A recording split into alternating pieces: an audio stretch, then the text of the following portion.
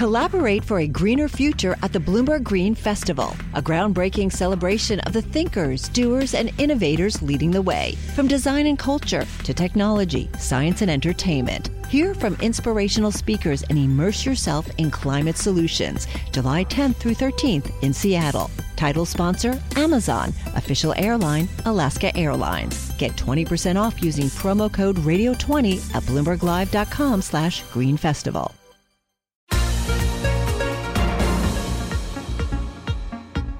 Welcome to the Bloomberg P&L podcast. I'm Pim Fox, along with my co-host, Lisa Abramowitz. Each day, we bring you the most important, noteworthy, and useful interviews for you and your money, whether you're at the grocery store or the trading floor. Find the Bloomberg P&L podcast on iTunes, SoundCloud, and at Bloomberg.com.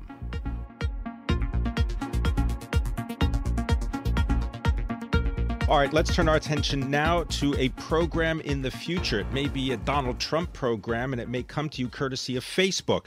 I want to bring in Joshua Green, our Washington correspondent for Bloomberg News. He is also the co-author of this week's cover story of Bloomberg Business Week, which is as much about the future of political campaigns as it is about marketing. Josh Green, thank you very much for being with us. Good to be with you. All right. So, in fact, there was a quote in the story where I believe someone you interviewed said, oh, yeah, political campaigns are just like marketing campaigns.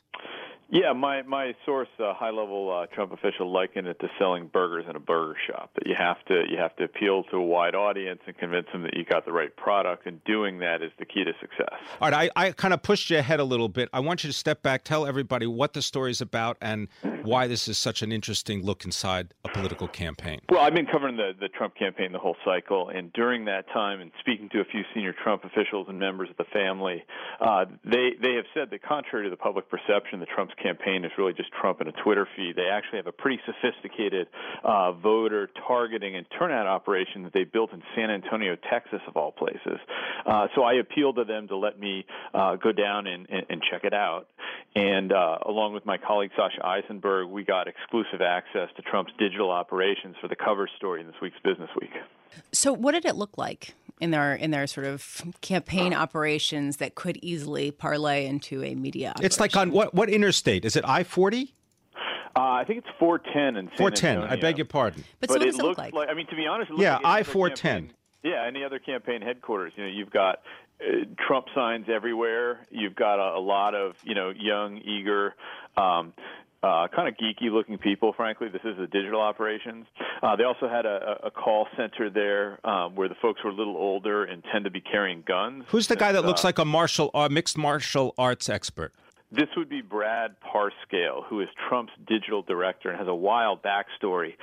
Never been involved in politics before, but did make the Trump Foundation's website, also made Trump Winery's website. This is a guy who's in the Trump orbit.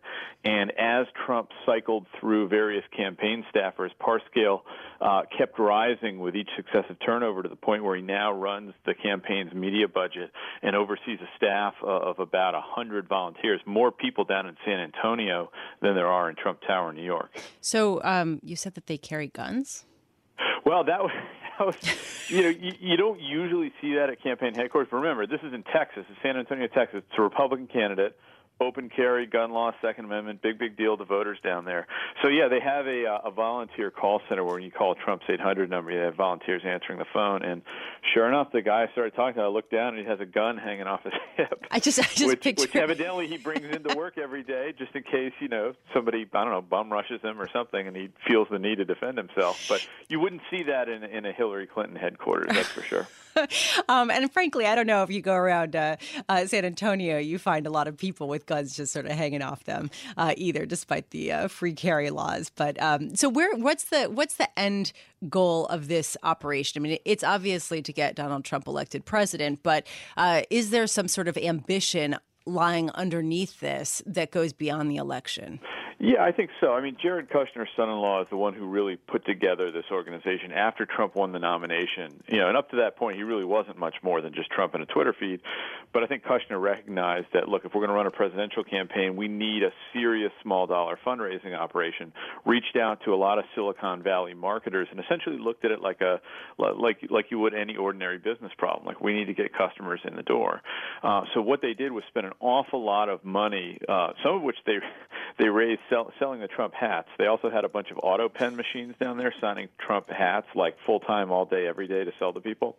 But they've used this influx of money to essentially build a massive Facebook list of Trump supporters and donors, which, and this is key, because it was paid for with Trump campaign funds, Trump's campaign will own this after the election, win or lose, and could conceivably port it over to become the audience for, say, a Trump TV network or a Trump new media venture. So, as usual, Trump kind of has his eye, I think, on the bottom line, regardless of what the outcome is on November 8th. Josh, could he also end up selling or at least renting some of that information to the Republican National Committee? Is his operation more sophisticated than the GOP? Well, yes and no. His list is bigger than the GOP's because it includes not only the RNC's information, which they handed over to Trump when he became the nominee, but also information that Trump's own campaign has managed to go out and harvest from commercial databases, from supporters. So he has a very big and very valuable list that strategists would value anywhere between probably $50 and $100 million. Now, what presidential campaigns typically do if they lose is they can license that to other candidates, other entities. Mitt Romney has a list that, he'll rent out to other Republicans to raise money. So Trump could do that. But knowing Trump, there could also be broader commercial applications. And so he could really do any number of things with it. Thanks very much. Josh Green, he is our national correspondent, Bloomberg Business Week. The cover story, getting inside Bunker Trump. This is Bloomberg.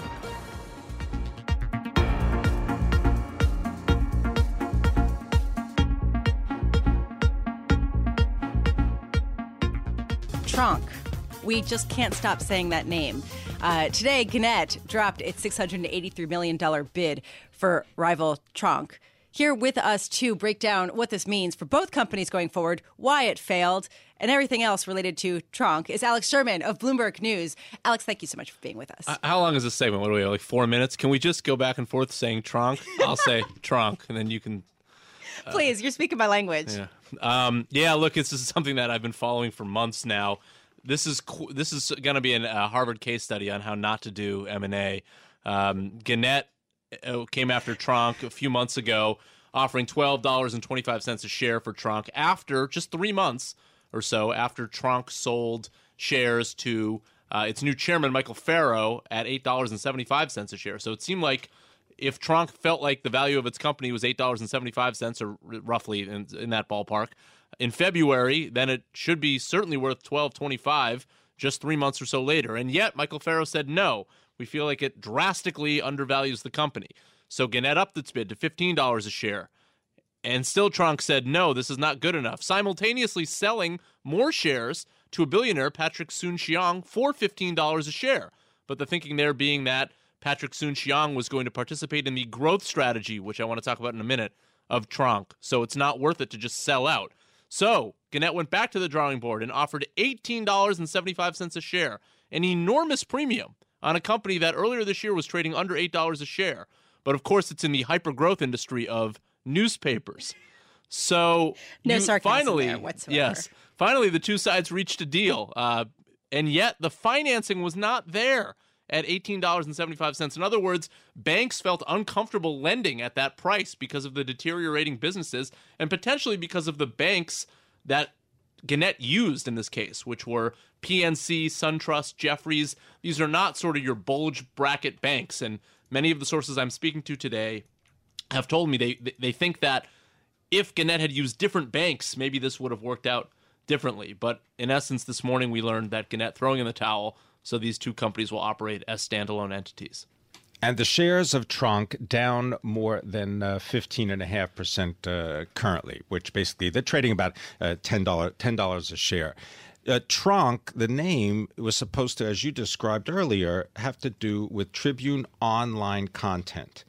But it also is a term, if you happen to be in the British Isles, it describes the tip jar in a restaurant. In fact, there's the name of a person is called the tronc master, and that's the person that, gets the tips and sort of pays out everybody in the establishment. This is such a Pym detail. No, but the reason I go there is because this is not me saying this is Mr. Farrow who described it this way when they changed the name of the company.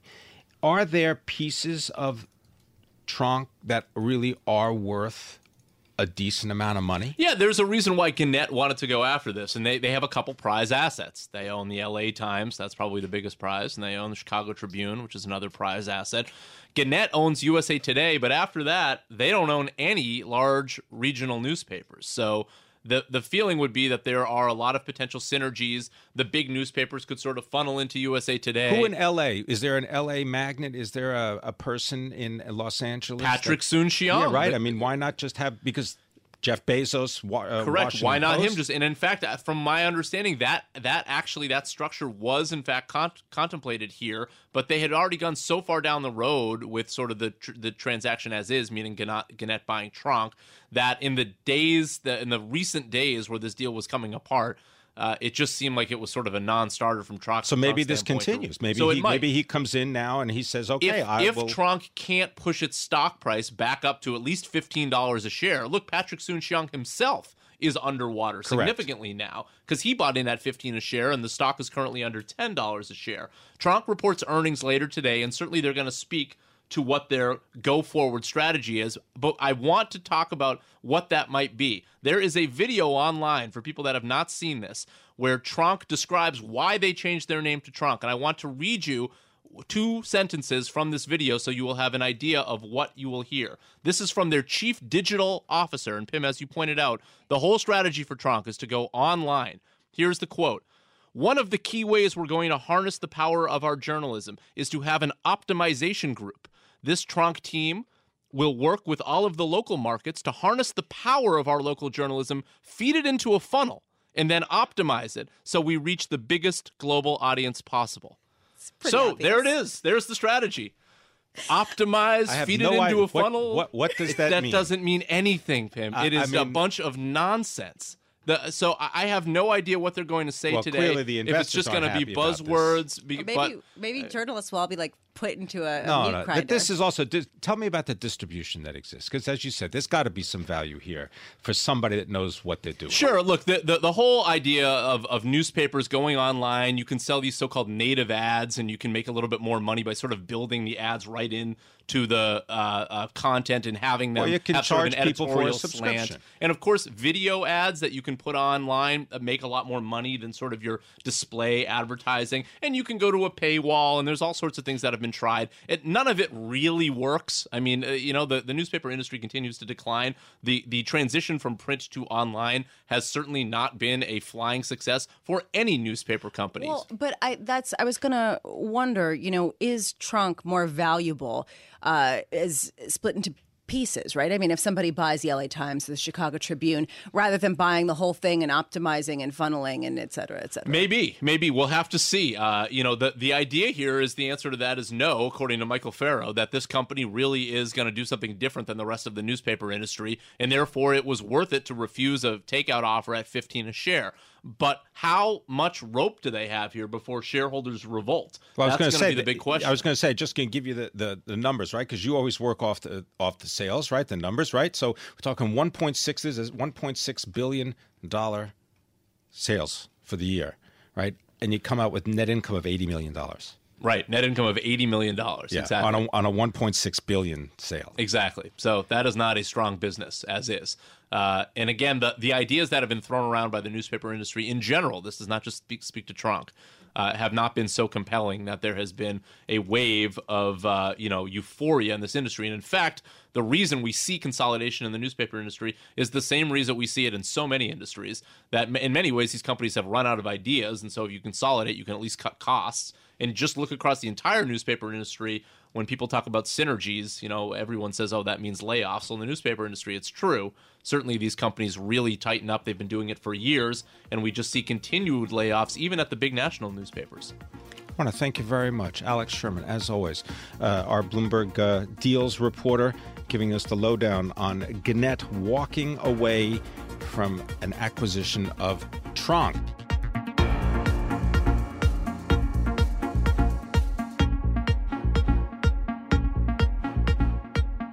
Pleasure. When we get to talk to the CEO of a company, Synaptics, this one particularly, it has a market cap of $1.8 billion based in San Jose, California.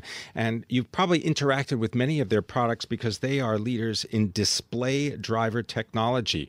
Rick Bergman is the chief executive, and he joins us now from our San Francisco studio, home to 960, Bloomberg 960. Thank you very much for being with us, Rick Bergman. Oh, thank you very much. It's great to be here. Okay, now tell me what's going on with Synaptics, because you got to dial back to June. You were in talks perhaps with a Chinese company about a takeover. The stock is up today substantially, but it's down about 33% so far this year. Maybe just tell us a little 6-month history of what's been going on at Synaptics. Well, of course, we're a major supplier to all the smartphone manufacturers, and a couple of them have had some stumbles over the past 6 months, and kind of as they go, we go. But based on our guidance and what we just announced last week, we're back in a healthy growth period again for the company. Does that mean that smartphone purchases are increasing faster than you've expected, or just that you got more contracts than you expected? What's that due to? Well, where we're seeing our growth is an area where we've really innovated, which is around integration. So earlier you mentioned that we're in the display business, and we certainly are, but we're combining that actually with a touch controller. So when you touch your smartphone, that's Synaptics behind that technology, and we're combining those two and are really leading the industry in that particular area. Well, can you just expand a little bit more on what the strategy of the company is? Because I recall directly that in that review that you gave, I believe, in June, you talked about that sizable revenue shortfall during the March quarter, and you said that was going to carry into fiscal Q4. Well, we finished up our fiscal Q4, and certainly...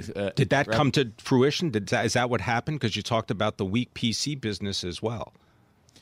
Well, we did have a weaker Q4 now. For us, that was June. The September quarter we just announced was sequentially 19% growth versus that Q4. So, and then we guided to another 17% if you take our midpoint. So we feel we have the growth engines back on track for Synaptics. Earlier this year, there was a Chinese buyer group you're in active negotiations with to possibly take over Synaptics. The shares are down more than 33% of Synaptics so far this year. Is that still on the table?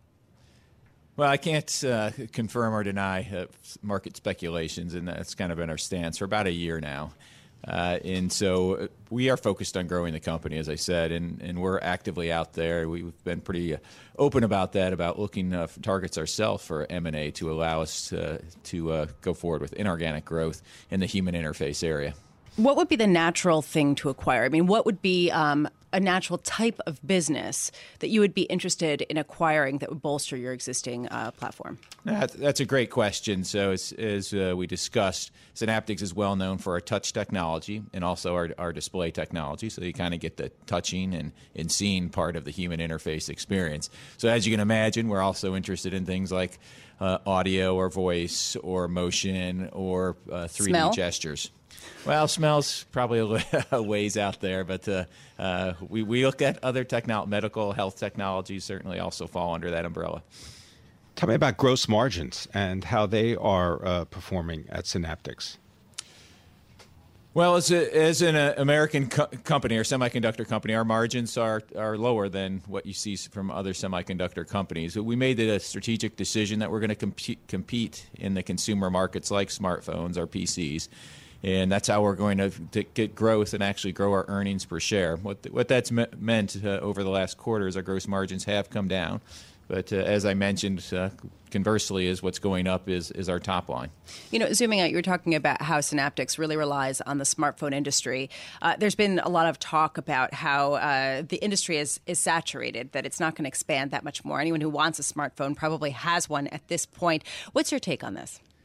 Well, we have some great innovations coming. And when people talk about slow growth, it's still single-digit type of growth. And you're talking about 1.5 billion smartphones per year sold. So if you just do the math, that's 100 million units of smartphones in addition each year that we can participate. And our plan is to grow our footprint within that smartphone market. We've added fingerprint sensors as another example where we've really grown our dollar contribution per phone. Rick Bergman, President and CEO of Synaptics. Thank you so much for being with us.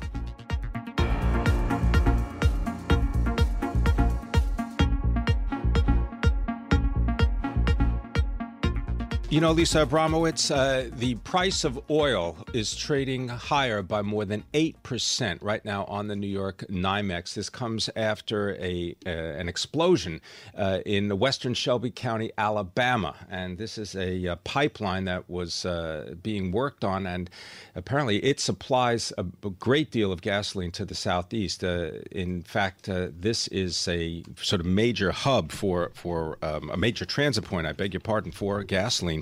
And here to tell us about it is Laura Blewett, our own Bloomberg First Word oil reporter.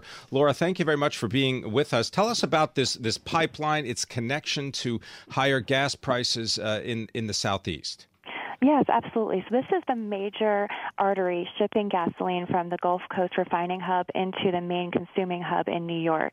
The pipeline that was hit yesterday, it flows from Houston to Greensboro, North Carolina, and then there are some connecting lines that haul that fuel north to New York. So this explosion comes about 6 or 7 weeks after another spill in September that shut the line for 12 days. They were working on the pipeline, working to make some repairs after that spill, and it looks like in the midst of that work, a track hoe was doing some digging, and it hit the line. And right now, Colonial Pipeline has shut down both of the main lines that ship gasoline and diesel up to the Northeast. And I just want to correct myself. I believe gasoline is higher on the NYMEX. It is higher by more than 8%. $1.53 a gallon right now on the NYMEX, up 8.25%. I beg your pardon. Yeah, that was a flash jump yesterday on the news. Gasoline traders here in the U.S. that I speak to were up all night trading. This looks like, at this point it's all speculation, but this line could be shut down for several weeks, which would have a huge, huge impact on drivers in the Northeast and the Eastern Seaboard. Well, so pair this with the dynamic that's the opposite dynamic over in the Middle East, where it seems like perhaps OPEC will struggle to get some agreement together on limiting output, and there is evidence that U.S. stockpiles are increasing. I mean, does this materially eat into those stockpiles and potentially put a floor under oil prices, regardless of an OPEC agreement? Yes, I think it would, actually, because at this point, the gasoline that's normally produced in the Houston area is going to be trapped down here in the Gulf Coast. So we're going to have less need for the crude supplies to process into gasoline. So we're going to see demand drop for oil in this area. We're already seeing some of the Louisiana light sweet crude going down because the demand is going to be lower. So, it's interesting because oil, West Texas oil spot price right now does not appear to be moving that much. It seems like both factors are kind of working at odds. I mean, how will this sort of work itself out? Which one will win? At this point, it looks like gasoline will win. If you look at the price of gasoline relative to WTI, that has surged as well. And fundamentally, this is the biggest issue in the U.S. that we've seen probably since Superstorm Sandy or Katrina. As Americans love to drive, we're going to see that this is going to be driving the market in the next couple of weeks. And just to add to your reporting, Laura, that one person has been killed and 5 others injured in this explosion. We don't know the fate of those injured. Of course, a terrible accident. Is there any redundancy built into this system, Laura? It's really a very, very important pipeline that we don't see too much redundancy, no. There's another pipeline called the Plantation that supplies about half as much gasoline as Colonial. And there's some other U.S. laws that restrict barges or tankers from moving gasoline from Houston up to the Atlantic coast. So we're going to have to turn to Europe and other foreign origins for those supplies. Laura Blewett, Bloomberg First Word oil reporter, thank you so much for being with us. This is something that we'll have to keep an eye on to see how long it will take before this oil, this gasoline, will continue to be pumped and how long it will take it to get it back online.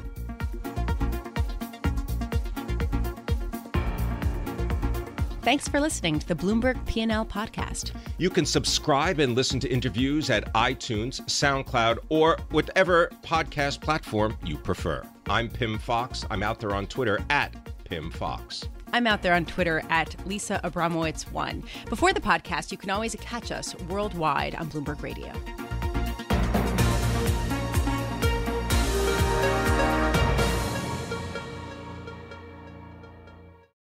Collaborate for a greener future at the Bloomberg Green Festival, a groundbreaking celebration of the thinkers, doers, and innovators leading the way. From design and culture to technology, science, and entertainment. Hear from inspirational speakers and immerse yourself in climate solutions. July 10th through 13th in Seattle. Title sponsor, Amazon. Official airline, Alaska Airlines. Get 20% off using promo code radio20 at BloombergLive.com/Green Festival.